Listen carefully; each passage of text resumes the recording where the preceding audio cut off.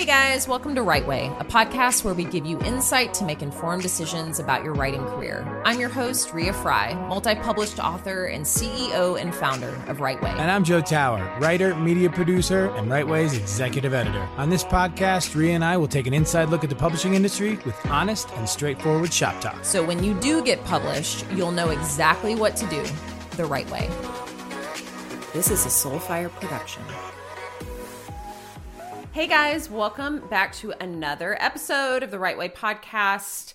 We are going to dive pretty much straight in today because we have so much information to cover, but we are talking very dense today, but we are talking about how to write a best-selling novel. And I don't know a single writer out there who isn't just so interested in this topic. They want to know how to do it. They want to know how to hit lists. They want to know how to sell millions of copies and live happily ever after. Yeah, which, as we all know, is a pox on my house. Does not happen just because you become a bestseller. Absolutely. And Ria and I were just talking about this before we picked up our microphones. That we want to make sure that we are totally transparent. And we want you guys to have all of the information.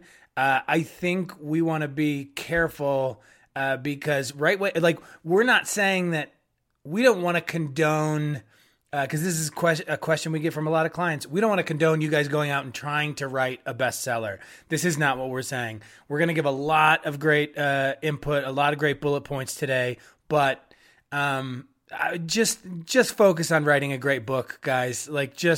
Don't take this as some kind of like gospel where if you check off, each point, it's going to equal a bestseller. It's not an equation, but that being said, this episode is going to be directed at all of the components that sort of go into making a bestseller and ways that you can maybe cheat the system also. Absolutely, for sure. And it's a little bit different for fiction and nonfiction, but I think we need to start with just what a bestseller even is, because it's really changed over time. So at first, like back in the day, all it meant to be a bestseller was selling better than most other books on the market. So, and as we see now, like that's really changed. And when we were doing our research for this show, we were kind of pulling different, stats and data from different areas. And it's very interesting when you think about a New York Times bestselling novel. So that means, that book has likely sold around 7,000 copies in its first week of publication.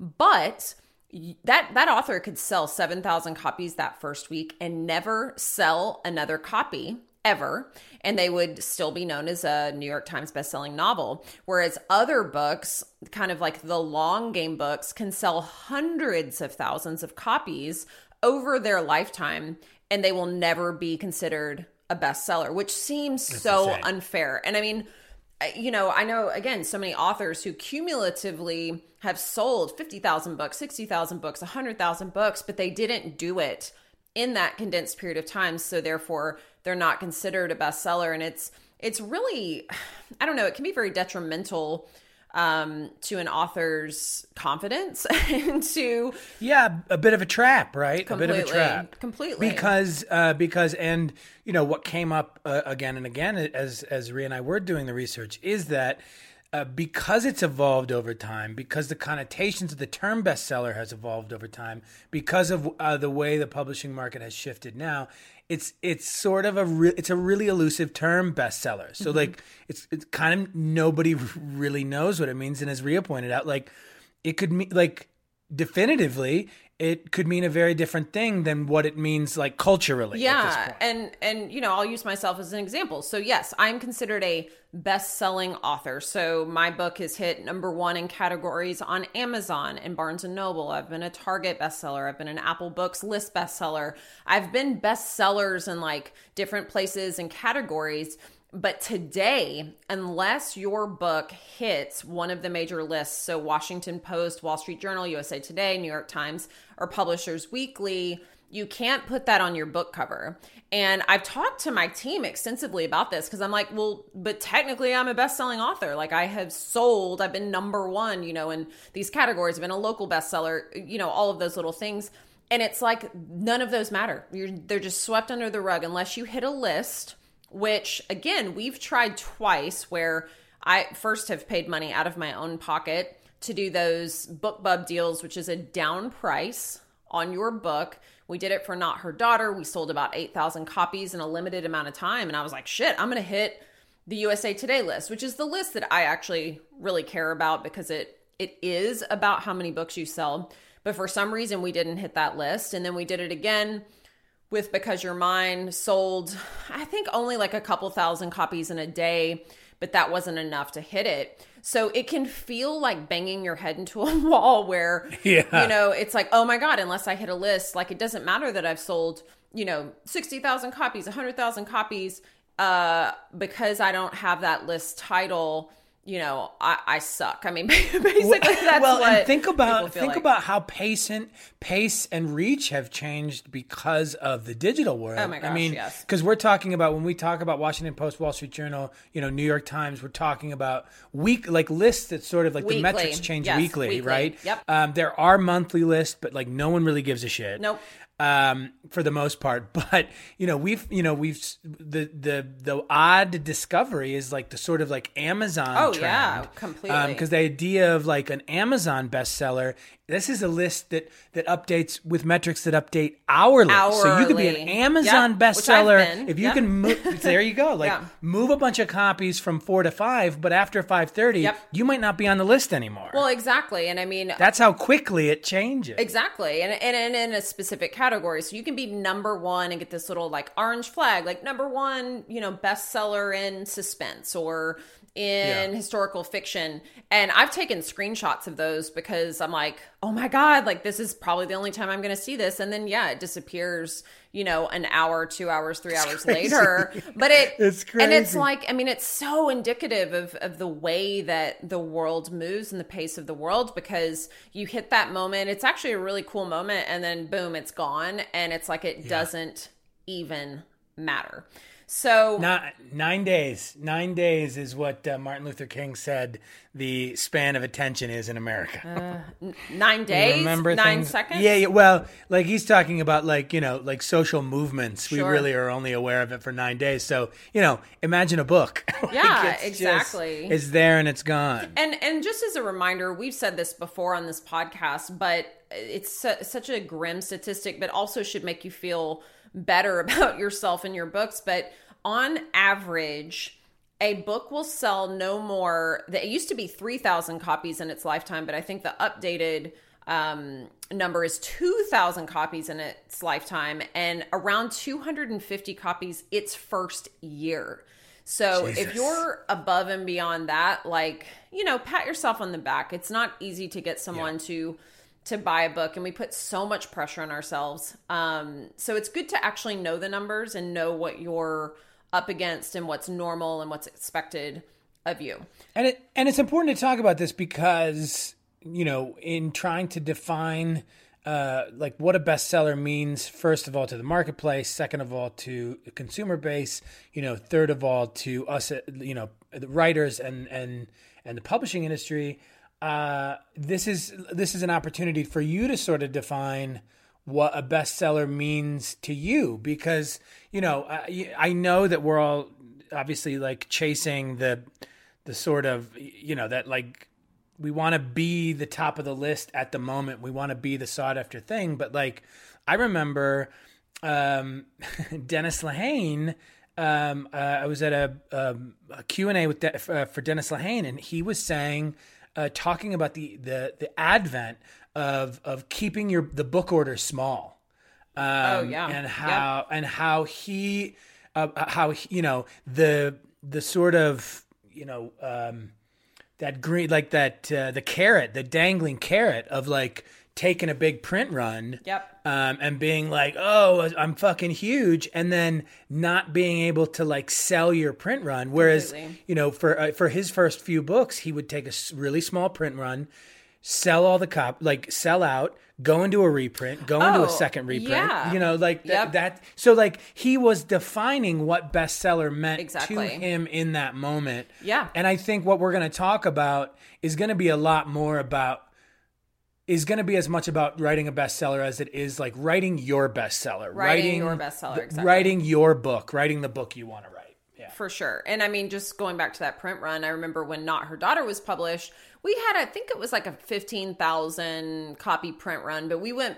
back for 4 or 5 printings relatively quickly. And I mean, again, I couldn't share that information for some reason, but it made me feel good that like, yeah, we hadn't taken out like 150,000 copy print run and then would have taken forever to kind of go through that, or you don't fulfill that order. And that's not something that an author can control. They don't decide the print run. That's something that a publisher decides, unless you're self-publishing, of course, and then it's kind of print on demand. But yes, so with that in mind, like defining what bestseller means to you, we're going to go into some just tips and strategies to kind of have that checklist of really creating a best-selling book, and what all of these people and authors who've been there kind of have in common. And the first one's going to sound really basic, but it is just put the story first. And, I think that sounds so simple, but it's something that I've really watched in my genre where, a debut author, like a suspense author, will burst onto the scene with this incredible book. And then their second book is like so amazing too. And then as they get on that book a year trajectory, it like the writing slips, the story slips, there are holes everywhere because it's so churn and burn that you can tell they don't have time to really map out that story. Instead, it's very and they might even be chasing whatever convention, of course, within the genre that they're known for, right? Exactly. I think that, and I think we might say this about a lot of these points, like this might seem obvious, but in particular with this, like, Rhea and I both as editors, I think we all would be surprised how guilty we are of many of these, even though we think they're obvious. Sure. I think we've seen it a lot. I see it a lot. Like, Rhea, you were saying it in your genre. I think reading genre fiction that, I think I see this all the time. I think we've got a lot of writers leaning on the convention of like research for like historical novels, or the convention of speculation for like speculative science fiction, or world building for sword and sorcery fantasy, or whatever it might be. I think we've got there's a lot of writers leaning more on that research, on that details than they are on the story. Well, yeah, and as a writer, you can get enamored by your own, your own work or your own descriptions, or like, I'm really into verbs. I love verbs, and we'll go back and like painstakingly swap out, just feel, saw, look. Like I want to reach for, stronger words. And then I'm like, yeah, but if your story sucks, or if there's holes everywhere, if it's not plausible, people are going to care more about your characters and your story than they are about those like beautiful details that don't really move the story along. And that's really challenging for literary fiction writers, I feel like, because in literary fiction, you do sometimes focus a little bit more on the writing. The story and the plot sometimes move a little bit slower, but I think it's just rule number 1 to come back to is put the story first, and in your own writing, pay attention to the books where the story stays with you and the story really jumps out at you, whether that is fiction or nonfiction. I mean, the best nonfiction, in my opinion, isn't just prescriptive. It's very narrative in nature. It's telling a story and weaving everything together. It's not just facts or data on a page. And the same thing applies for fiction, where it's not just research or beautiful adjectives. It's the story. You have to remember the story long after you finish the last page. Totally. And I think the second point, which I think affects that directly, second point is make a plan. And this is something that we talk about. I'm not great at this. a lot. This is like, this is the planner versus the pantser. This is something we talk a lot about at Right Way. This is something we talk a lot about with our clients. This is something that we do. Right Way actually has a proprietary method for fiction. For fiction. And by plan, we mean an outline. Yep. I mean, you can call it what you want. You can call it a story map. You can call it a blueprint. You can call it a plan. What it is an outline. And I think a lot of writers don't like to do this because I think a lot of writers are scared of it. I think they think that it means, I think that they treat the outline too rigidly. I think they treat it, they treat it like it's, carved in stone. An outline is a way for you to write to these specific markers. It's something that's going to help you keep pushing the trajectory of your story forward. And I think without it, I think it comes through even in final drafts. I think narratives like that have a very meandering quality, and whether you think it works or not, I guarantee that readers, even subconsciously, are not moving to the next page in the same way as they are when they're reading a book that's sort of like based on a map, Absolutely. And it's so funny in fiction too, how even myself as a writer, I'm sometimes resistant to sit down and do that. But with nonfiction, which again is, 80% of our business at Right Way, I would never allow an author to come to me and just write the nonfiction book. Number one, that's not how it sells. And number two, the book proposal itself, that massive outline that we create, is so revealing, so strategic, and it's amazing how clarifying. I mean, that's the word that all the authors we've worked with have said is just, whoa, this is so clarifying to bring up,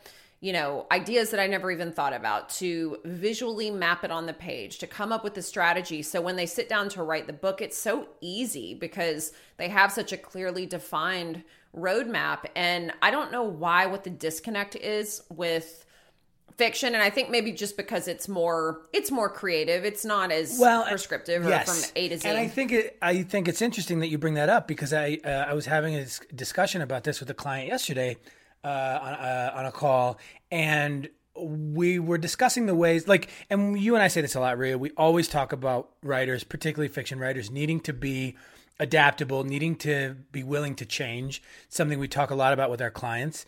And I think we get very scared to change. So I think that we sit down to write this outline. And like I was saying before, we think that it's written in stone. We think it's gospel. We aren't prepared, again, to change. And so we automatically fear the outline because we think that when we get to the draft, it's going to inhibit our potential for discovery. And that's not what the outline, that's not what the theoretical principle of the outline means. Completely. If you pull out the map and you're driving to Vegas, it doesn't mean you can't veer off and go to Reno. It doesn't mean that you can't drive up to Tahoe. I don't know why I'm using the state of Nevada as an example, but it doesn't mean that you can't veer off, and it doesn't mean if something occurs to you in the moment that you can't follow it. An outline is just a way to help you as you get started, to help you write to something and not write around something. Well, and I mean, the amazing part about it, I remember, I can't remember what friend of mine, an author, it might have been David Bell, but he was talking about when he sits down to write every single day, if he did not have an outline, if he did not have some sort of roadmap, he would just be blindly kind of faltering through that period of time. His writing has to be kind of in a condensed window because he's also a teacher.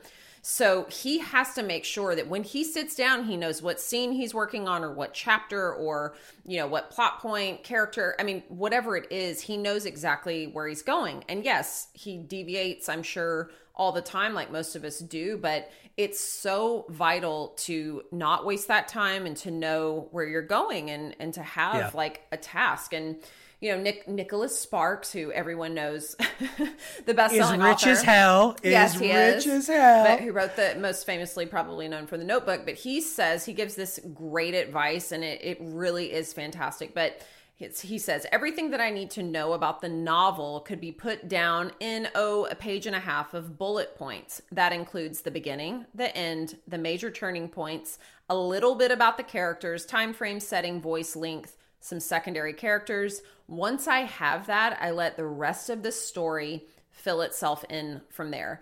And I think you see, discovery is still possible. It is. And I mean, I think like, to me, I know, I think a lot of authors think this way too, but when I think outline, I'm like, oh shit, it's going to be like 15 pages of, totally. You know, like, oh, it's got to be no, just a page, do a page of bullet points. And then, well, we have, Right Way yes, we have a proprietary methodology that we've cribbed from approaches to outlining scripts and screenplays, and outlining novels and short stories, story in general, and we put it together into a comprehensive. And I think now is a good opportunity, Rhea, for us to like give some of that info away. For sure. So what we're gonna do, what we're gonna do in this moment is, to anybody listening out there, if you go to Apple Podcasts, and you're listening on the Right Way to the Right Way podcast, to the episode right now, comment on the episode, review the episode, one or the other or both. You screenshot that and you send it to us at Rightway, at rightwayco.com. We will send you back a free PDF of our Right Way proprietary method for fiction. It's an interactive PDF, so you can actually write directly in it, which is awesome. If you want to, you don't have to do that, but it really helps you just map it out in a very cohesive, streamlined way. I've used it before. Joe's used it. It's extremely helpful, and we are happy to offer that to you for free. Absolutely. All we want is that review or comment on this episode, y'all. That's right. That's all we want. And one other little thing that's not on here, but when you're thinking about, you know, creating your book and thinking about creating that bestseller, make sure, like, yes, you know, you're putting the story first, you're making that outline. Make sure in that outline that your character, your main character, your protagonist, goes through some sort of transformation. They absolutely cannot be the same as when they started. And it's such, again, an obvious tip, but it's one of the most important. If you look at any best-selling novel in the history of time, that character goes through some sort of transformation. And I was actually really looking up, like, what kinds of characters, and orphans, like came up, like Harry Potter, thinking about Harry Potter, all these different characters over time, but characters who are usually like, down on their luck, very flawed in some way, and go through a transformation. Think about your favorite books. Oh my gosh. Like, so as depressing. You write your own, think about your favorite books and how and what occurs in the arc of these these character stories. I mean, you look no further than right there. Your favorite book, the top of the heap. I guarantee that the main character in that book is not static. Absolutely. I guarantee it. So on that note, also another fine point for writing a bestseller or writing a book in general is read. I know everyone hears that. Yeah, absolutely. Get to know the form. And it's not, you know, they say all writers are readers, and they fucking should be. Yeah. We should be, because like that's where the homework is. That's where you get better. I can't tell you how many screenwriting teachers and screenwriting professionals who've all said, I can skip a class, I can skip a Q&A, I can skip a panel, but what I won't skip is sitting down with a stack of screenplays and reading them, so I really get to know how to write them. Absolutely. That's how you do it. I would caution, though, because I'm very guilty of this as well. Like, I'm reading a really awesome suspense writer, Shari Lapena. I've read all of her books, and I'm actually going back and reading her second book, which I hadn't read, and oh my God, it's so good. And her writing's very sparse, but the story and the plot just fly forward. But then what I immediately start doing, because she's a very different writer than I am, I'm like, ooh, how can I make my work more like this work? And that's not what we're saying. I think it's great to observe other writers, see how they do it, see if you can pluck out some of the formulas that they use, but have your voice. You cannot change. You shouldn't try to be mimicking another writer out there. That's pointless. You know, I know we all like kind of pull from the same well of inspiration and ideas, but you know, focus on your unique voice because it is yours, and glean inspiration from other works, but don't try to mimic or copy. I agree. I don't try to copy, and I think I think be inspired. I would say like I don't I like for myself or books I'm reading, I don't mind when it seems as though something was inspired by or influenced by in some way. But yeah, we're definitely not saying don't go out and don't plagiarize. Don't plagiarize. Don't do that at all. And then we do not condone that. And one of the most important things, I mean, if you want a shot at becoming a best-selling author or a published author, even if you're not there yet, finish the fucking book. Like, how many of us, 81% of us, want to write books? There's only something like 40,000 published writers in the world today, which is ridiculously low. So that's telling you something. Either authors aren't finishing their books and they're never submitting them, or, the industry is just way too picky, which is also true. But, every single writer definitely doubts themselves when they get, sometimes it's the midpoint of the book. Sometimes it's even the beginning or 2/3 of the way through. And they're like, this sucks. I suck. I'm not doing this anymore. But finish the book. Get the draft out. It can be B+ work, C- work, D work, whatever it is. And it's the same thing for our book proposals. I think so many people want to get it right the first time. And I always call it a brain dump. Like, this is just messy. We're getting this down, then we're going to organize it. And a novel can be a little bit messier and tougher to kind of navigate through, but just finish the draft. Nothing happens unless you finish it. Definitely. And again, it's something that when you finish it, I always suggest really taking like a week or two away and getting some space, process it, and then come back with fresh eyes. And don't let other people read it too early. I mean, I think it's very easy to want to share your work, and that's fine, and that works for some people, but really figure out what you think first about the book. You troubleshoot your issues before you ever bring in like beta readers or an editor. Totally 100%. I wanted to take a minute and talk to you about our premium service here at Right Way. It's the service that clients refer people to, they keep coming back again and again for. And that is our nonfiction book proposal creation. Now, I don't know about you, but the word proposal makes me go, ugh. Like, it just sounds like such a boring, dry process. However, when you create the nonfiction book proposal, we're really creating a very cohesive strategic roadmap for what your book will contain. Now, our book proposals here at Right Way are 60 to 100 pages. They're beautifully edited, proofread, designed. You're getting one-on-one feedback, co-collaboration, co-creation, agent pitching, hand-holding, essentially, for really understanding not only how to create a comprehensive book proposal, but what happens next? What happens after? What happens when you're going to land the agent, land the deal, write the book? So this is really a truly in-depth one-on-one experience that I absolutely love. 80-90% of all of our clients land literary agents and book deals, which usually makes the investment worth it. However, the value that you will have, the knowledge that you will have, and how to do this so you never have to hire someone again, that's actually our ultimate goal, in addition to getting your book out into the world. Now, we are offering our listeners a very special 10% discount code on this service. The code is WRITE, WRITE 2020, so 2020, because we all know that you just love this year so much and don't want to see it go away. But to get that 10%, head on over to writewayco.com. That's WRITEWAYCO.com. Go to our services page and you'll see the nonfiction section there. Click on that.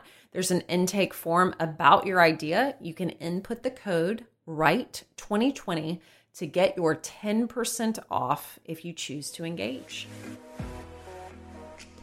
So those are kind of like some pretty broad stroke pointers. We have a few more sort of more specific pointers that we're going to kind of blast through. These are, I do think, I mean, these are much more specific to like, I don't know, writing and plotting. Sure. And I again, you know, like with any bit of advice, I get a little bit, you know, because I do think writers have like, we have these, I think the writer brain like sort of locks into place on a certain thing and like sometimes can't break out of it. Like we get very inflexible and intractable and definitely you don't have to like, again, this isn't a recipe. This certainly isn't an equation that will equal something. So just take everything, not with a grain of salt, but take everything with consideration and see what and where you can apply them to your own work. For sure. So, yeah, you go. Oh no. I mean, again, going back to kind of backtracking a little bit to putting the story first, I think, you know, if you want to be a best-selling author, you need to study not only what books are bestsellers, but you got to have a big idea. I mean, my agent says this all the time. It's, you gotta, and I was talking to my editor about this too, because, you know, I've written 4 books. Like, I really feel like, I mean, I personally feel like I'm like, these are all like super hooky. And she was like, when you write that big book and have that big idea, you're going to know it. And I don't, you know, maybe I'm not there yet, but I think like having a big idea, looking, if you're in a genre, looking at what's already been done and come up with something that is still in line, because you've got to sell it, of course, but have that like knockout idea. And again, this can be very subjective. This is tough. What might be big and also, to you is not big to someone else. I think it's important to note that when we say big idea, we don't mean that it takes a very long time to describe. This is, people get confused, and it happens in the screenwriting world as well. You should be able to sum it up in a sentence, right? Sum it up in a sentence. That's what big idea means. It means a very distinct and briefly and concisely pitchable plot. That's what that means. For sure. That hinges on something where there was an easily identifiable hook. That's what we mean when we say big idea. Definitely. And that's huge. And I think that, you know, this goes back to like that discussion about like focus on the story. Everything should be about the story. Is one of the first ways to see whether or not you're on the right track while you're writing is to do that exercise where you say, can I sum this up in one sentence? Yep. And that means direct, applicable to the story. It has nothing to do with the process or the atmosphere of the world or the time period or the research you did. It only has to do with what the main character is going through to achieve their goal. That's all that's about. So if you can't do that, you got to go back to formula. Yep. Next up, I think this is a good one.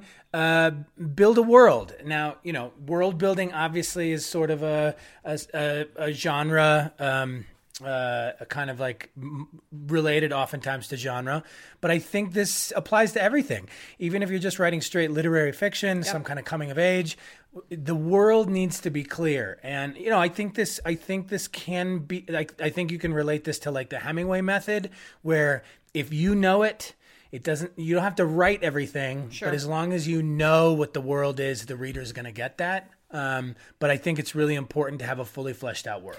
A world that supports the story. So, I mean, again, leading with the story. Also, you know, writing with your audience in mind. We got advice about our podcast, actually, and like always having the aspiring writer in mind, not necessarily what we find interesting, but what the writer needs to know and wants to know.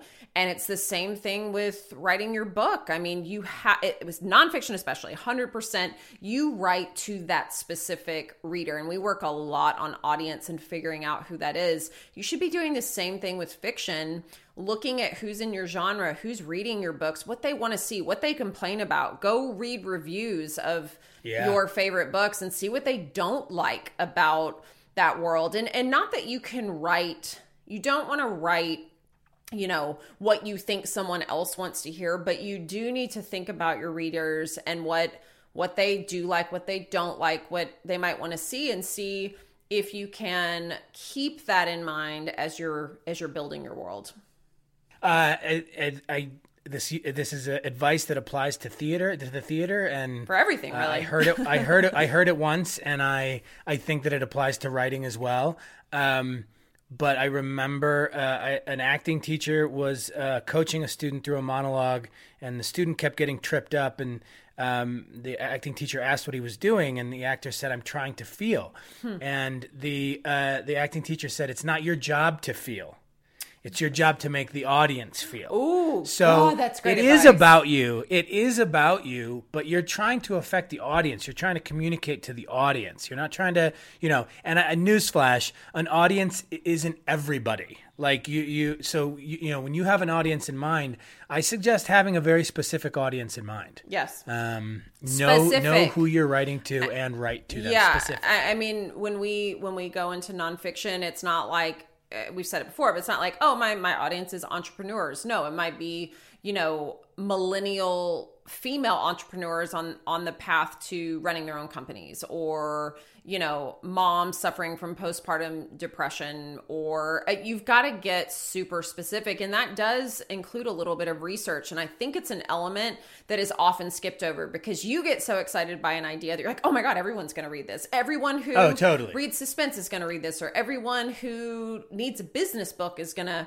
read this. I was talking to an awesome, amazing client yesterday, and she has so many specific insights to women in business and how to advocate for yourself and how to negotiate your own salary. But as she was talking about her ideas, I'm like, heard it before. Yeah. And I think we don't often think about our own value proposition, what makes us unique, why our point of view is different. And that applies to nonfiction and fiction, but how you can connect with a reader from the get-go and make them kind of into, hopefully, a fan. But yeah, I love that advice from your theater person. That's great advice. Yeah, for sure. This next point, I'm not I think I need some clarification, both for myself and in general. Writing believable characters. I think this goes back to, and I think Rhea, you made a great point when we were talking about building a world. You need to build a world that supports the story. And I have seen this time and time again when I read first-timer screenplays or pilots. A lot of times it happens in scripts.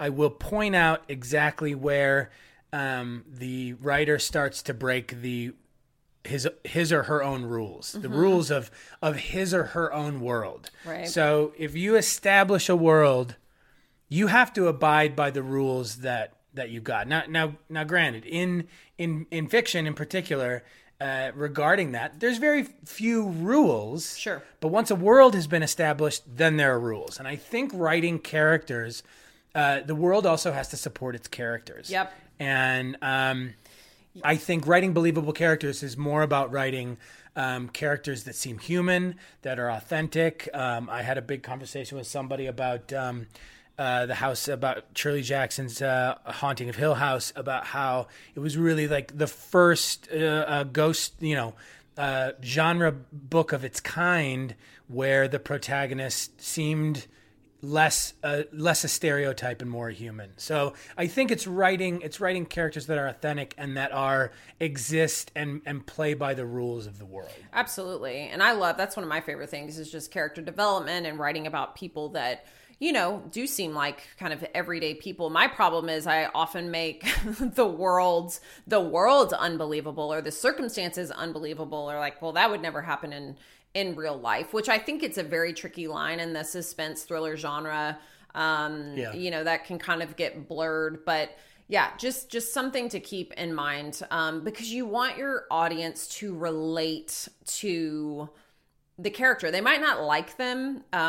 They might not get them completely, but they want to be able to recognize maybe something in them that makes them not seem like this kind of foreign, unbelievable entity out there doing these crazy things in a book. Mm-hmm. Totally. And speaking of characters, one of the biggest things that you can do, and again, you can study this, you can look in books, but picking a point of view. So I got advice very early on because in my second book, I wanted to have 4 different points of view from 4 women. And my editor was like, no, preferable is 1.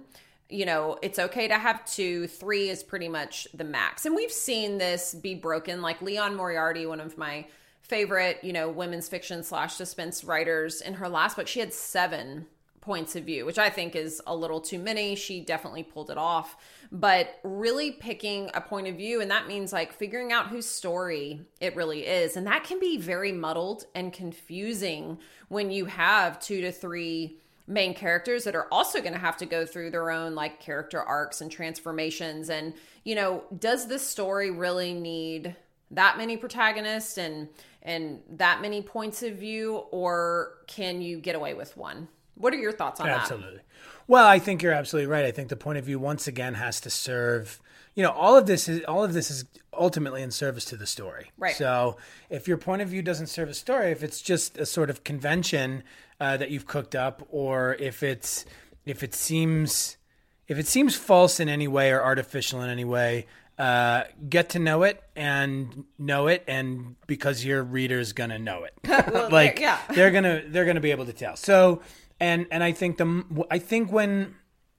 story, this is going to sound fucking stupid, but I think the story will tell you, I think what it needs or how much it needs. So completely. Let your story speak to you. What is your story? I hate shit like that, but also I do think it's the same thing with like an idea for a pilot idea. You can always sort of tell when an idea is like when it's a pilot or when it's a feature, or whether it's a short, or whether it's a 30-minute or whether it's an hour long. Sure. You can sort of tell. And I think it's a muscle that needs to be exercised, but I think you're going to know. And I think a lot of times if it seems like you're in the wrong point of view, or you've got too many, or whatever, or you're misusing one, I think you're going to be able to tell. Completely. I agree.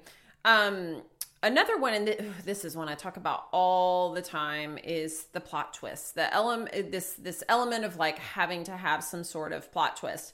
Now, in my genre, a lot of writers, thriller writers, suspense writers, it's like throwing in a plot twist just for the sake of it and just for that element of surprise. It still needs to support the story. I don't usually have like crazy twists and turns, but in my second book, the very last chapter is like the crazy reveal. And, I didn't know if it was going to work or not. And luckily, I mean, from reviews and stuff, I think it did for the most part. But that was almost like a Hail Mary crazy plot twist at the very, very end. And while, you need to look at your genre and see what's expected, kind of quote unquote expected, and what's not, plot twists are very important. I mean, you want to care, like why you have to constantly ask, like, why does the reader care?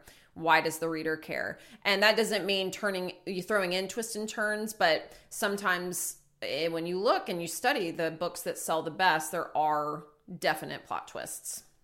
Absolutely. Subvert expectation. Yep. Keep your audience interested. These last two, I think, sort of go together a little bit as the final step of like getting your manuscript ready to either submit, publish, or launch. One, embrace the rewrite. Yep. I think it's huge. It's something we talk about all the time. We're sort of our editorial services kind of promise that a rewrite will happen. Embrace it. Get ready to do it. Be prepared to change. You have no idea what you're going to find. Be prepared to change. Yes. Boom. That's absolutely it. So I think, gird yourself for that certainty. Definitely. When you finish the draft. And the second part is edit for clarity. I think there's another part of this bit of advice that you're not. This is like that last pass proof. Just make sure that everything is clear for the reader, that everything is being understood, that you're communicating the story to the best of your ability, because it's what the story and the reader both deserve. Yep. And I mean, you know, you hear tips all the time, like read your work out loud. I mean, oh my God, every time I do that, I'm like, I've said this word 5 times, or have somebody else read it for you. I just like to have you read. Yes, absolutely. Yeah, like find someone who, and you can even find someone, I love finding people outside of the genre to make sure, like, especially say if you're like a science fiction writer, fantasy writer, historical fiction, find someone that doesn't typically read that genre and see what they think. Are they interested? Does it make sense? Are they confused? And it, I mean, again, it really matters when you're wanting to contend with these novels that are selling or nonfiction books that are selling, you know, hundreds of thousands of copies. You have to have a tight story. And I know we all get impatient and just want the result or the outcome. But if you're not willing to go through the process and take the time and rewrite your fucking story maybe 5 times, then, you know, getting to that result, it probably isn't going to happen. I mean, sometimes it does. If you're a writer who can write like 1 draft and then like you're a bestseller every time, you know, good for you. But and kiss my fucking ass, frankly. But that's not the typical process. But again, I think the big takeaway from this is defining, number one, your goals and what that really means to you. Define what a bestseller is going to mean to you, and if it even matters.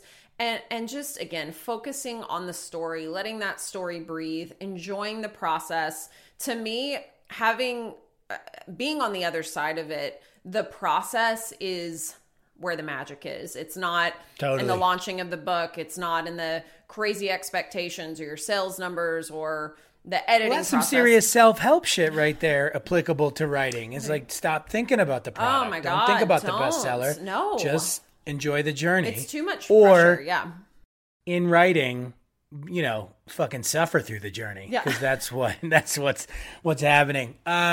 Thanks everybody. We know that this was, you know, this is a densely packed episode. There's a lot of information, but we think it's all encouraging and all very applicable to just like being a very conscious and aware writer. Yes. Don't forget that if you are listening to this podcast and you review or comment on it, you can screenshot it, send it to us at rightwayco.com. You can find our contact info on the website.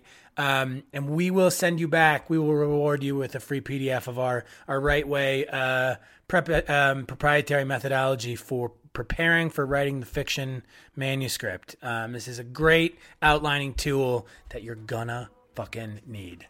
And love. Thanks, guys. And love. And also, you're going to love it. Until next time.